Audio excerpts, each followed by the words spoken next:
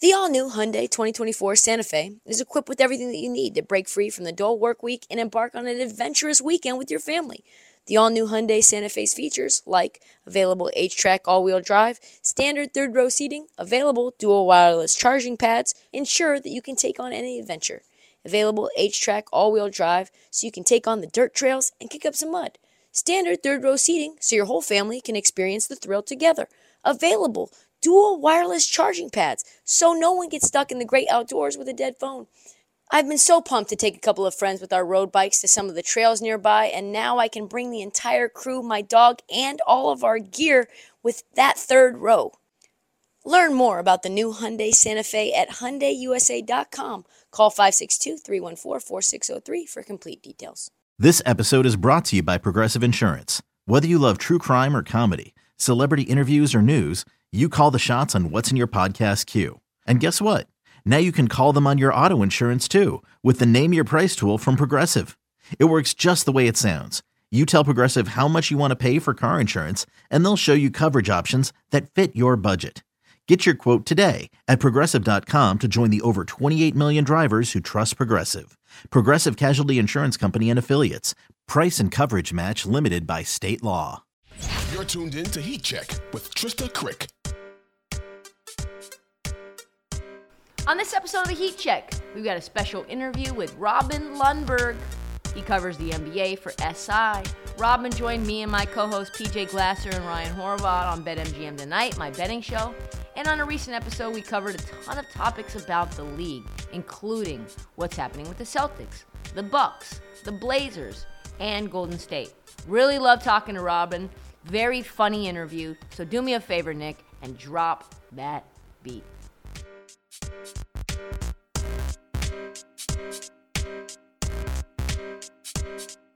We started out talking, of course, about the Brooklyn Nets and all of the drama surrounding the team. Robin had some fascinating thoughts, especially in the wake of a massive beatdown at the hands of the Kings.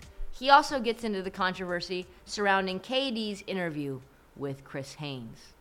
Here's the thing with the Nets, and they've been a disaster. They've been a dumpster fire, all the things you want to say about them, right? But they're also under a microscope more than every other team. Like, think about the Warriors the Warriors' record's no better than the Nets' record, but we're not talking about them in those terms every day, rightfully so, because the Warriors are the defending champs and they've done what they've done. But, the Nets, because of the Kyrie situation, because KD makes those comments, it's just all the time. So a game like Sacramento, that point total doesn't carry over to tonight, right? Like, the Blazers don't start with those points. And the Kings have a player specifically designed to destroy the Nets in Sabonis. The Nets don't have interior presence. They get beat that way all the time. Second chance opportunities, teams with like a brute. Jonas Valanciunas was made to go against the Nets. Sabonis, anybody with is at the end of their name was made to go against the Nets, including Anthony Davis with the Lakers the other night too, because the Nets played pretty well up until that Lakers game, and then they've dropped two in a row. I just have a little bit of a suspicion that the Blazers need to regress to the mean a little bit. They've played a little bit better, and they're going to be a good team. They get Simons and Lillard and everybody. Chauncey Billups doing a great job. But with Kyrie coming back with a resolution there, I could see a little bit of energy from Brooklyn. Kevin Durant historically plays well against Portland. And if the Nets just have a good shooting night, they've had a couple of bad shooting nights in a row. I think the point spread tells a little bit of a story, because by record, by narrative, the Blazers should be bigger favorites. What do you think about those comments that were made? I think, what was it? It was KD to Bleacher Report, just being like, look at who I'm playing with. Like, what do you expect to happen? Like, Edmund Sumner, he was waived by our team and then re-picked up. Is that something that lights a fire under the team, or is that something that could potentially deflate those youngsters? I guess it could go either way. It depends on the personality type. I didn't love the comments specifically. I mean, the broader comments were fine. And if he had said, why do you expect our team to compete and win every night? Because I'm on it. I don't think anybody would have a problem with that. It was the naming of the guys. It was listing off the name. If you go back to KD's burner tweets, he did something similar way back when he's like, you take Russell Westbrook off the Thunder, KD can't win with these cats. When he thought he was speaking as whatever his other alter ego was, or his alias was. And he also said the reason he asked for a trade in part was due to the fact if things go wrong, who they're going to blame. It's me. It's harder nowadays, I think, for a superstar to carry an individual team because the three-point shot is so prevalent, because the floor is so spread. You see Steph Curry might be having his best season right now, and the Warriors are struggling. So I don't know if we can draw a parallel to like LeBron, but LeBron in his prime, you expect any team he's on to win a championship. I don't know how that would work today, but those are the guys that KD wants to be mentioned with. And you don't hear those guys doing that specifically, just like listing off the bums. Oh yeah, this guy's a bum and he's on my team. So it doesn't exactly give KD any ammo when it comes to the lack of leadership talk. And he's played pretty well this year. He's had a good attitude during this stretch as well. It just felt oddly timed. It just felt like a strange. Well, but that's kind of his MO. I don't know if Kyrie. You never know what that guy's going to do, right? Like, I can't interpret any of his tweets. He's got the little symbol at the end that I take to mean infinity and beyond or something. I don't know what exactly he's saying. But KD is wired in his own way as well. I had a spat back and forth with KD on Twitter over the summer. And then, we hashed it out over DMs later and the like, so I don't know exactly where he's coming from all the time, but it just felt a little like, yo, bro, you could have phrased that just slightly differently and nobody be talking about it. Really quickly, just wanted to get your thoughts also on the comments that he made about why he was asking for the trade, that essentially, listen, our practices are just walkthroughs. Like, we're not organized. This is not a real thing. Does that validate the people who said, like, listen, maybe Steve Nash isn't qualified for this gig right now?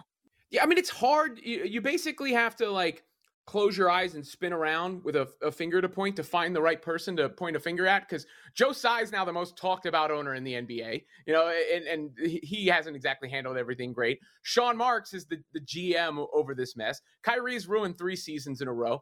Kevin Durant is supposed to be the guy who's doing it. And Steve Nash wasn't a good coach. I mean, that's true. It wasn't all his fault, but he also wasn't a good coach.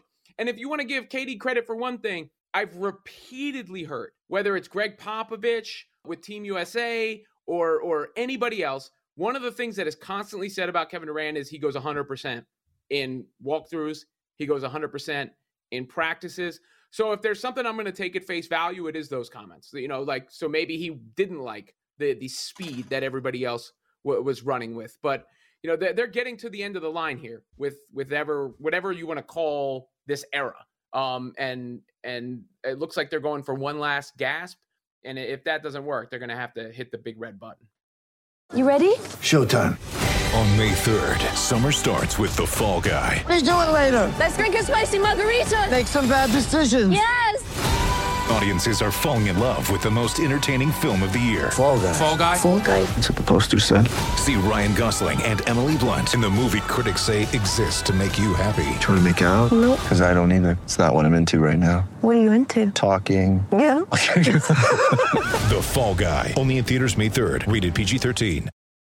In this segment, we asked Robin who he liked better out of the East, the Bucks or the Celtics. Like a lot of us, he flip-flopped on his answer.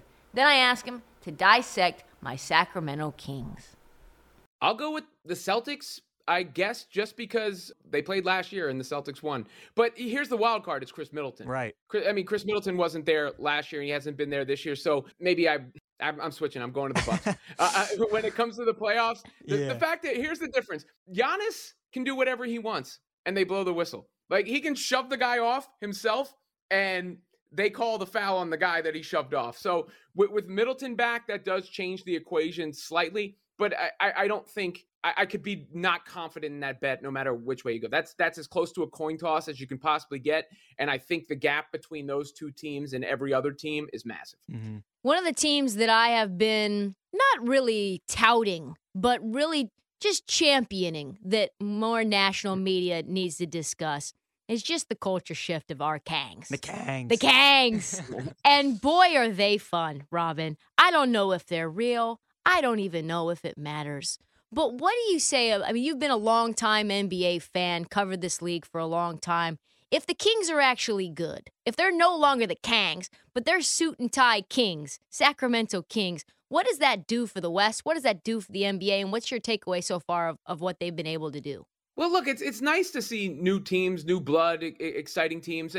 Some of us are old enough, like, maybe this takes me to remember when the Kings were good. And they had a fella named Mike Bibby, along with Jason Williams and Chris Webber, and Vlade Divac, and that whole crew. Yep. Peja Stojakovic. I mean, that was a fun team. They still probably got screwed in Game 6 against the Lakers, right? So some of us can remember that. So there may be a little bit of a nostalgia play there. But the Kings, I mean, look at what they did to Brooklyn the other night. They're a fun team with viable players now. And I believe they have the longest drought in NBA playoff history as far as like a team that hasn't been in the playoffs, or at least the current longest drought. So I'm confident enough to say that at worst, they're going to be in the mix for that play-in this year. So I do think with the Aaron Fox, with Sabonis, with the crew that they got over there, that they got something that we always play this zero-sum game where it's you're either tanking for the number one guy or you're winning the title and everything else is trash. I don't really subscribe to that because if you're a Kings fan now, is everything trash if you don't win the title? We all know the Kings aren't winning the title this year, but your life is better now. Your life is better now because you're watching this team 82 times or 70 times, however many games you can catch. And now, half the time, more than half the time, they're winning the game. So you feel a lot better about the direction and that lifts your overall mood. So salute to the Kangs. Finally, I asked him whether there was any chance that the OKC Thunder trade SGA and whether he preferred Ja or Shea. Finally, whether he thinks Tibbs is on the hot seat.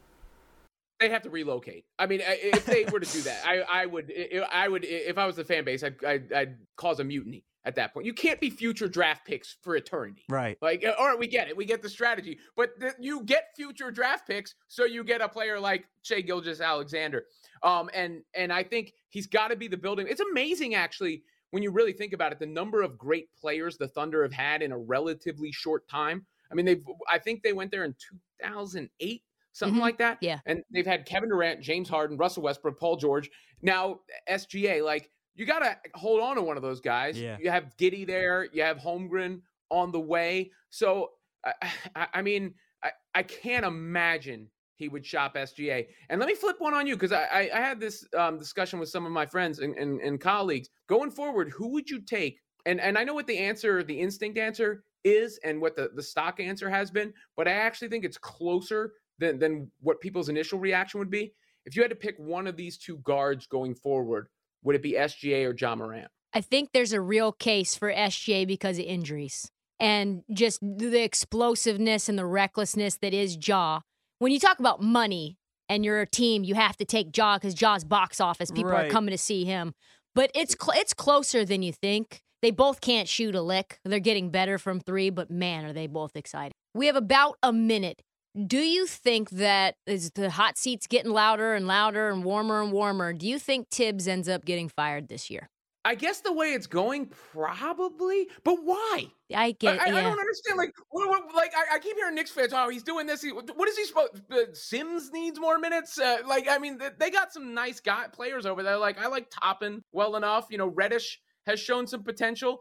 But what are the Knicks other than mid? I mean, if you look at their roster and their talent level, it screams mid. So if they're any better than that, then Tibbs is doing a good job. I'm just not sure what combination of players he can throw out on the court that all of a sudden is going to accomplish what the critics are calling. A lot of people think that they're tuning him out now. But, listen, you're right, Robin. This roster is not very good. They've got Jalen Brunson and a bunch of middle-tier guys. And other guys. BetMGM Tonight airs Monday through Friday, 7 p.m. to 11 p.m. Eastern. It's available on demand on the Odyssey app and in podcast form, wherever you find your podcast. A million thanks to Robin Lundberg, my co-host, PJ Glasser, Ryan Horvath, and of course my producer, Cameron Gray. That's all the time that we have for the Heat Check. Check out the feed for past episodes and mini episodes which drop every single day. Follow the Heat Check as the 2022 season is heating up. Do not forget to download, subscribe. Please tell your friends. Every single damn one of them. And follow us on social at This Heat Check and at Trista Crick on TikTok.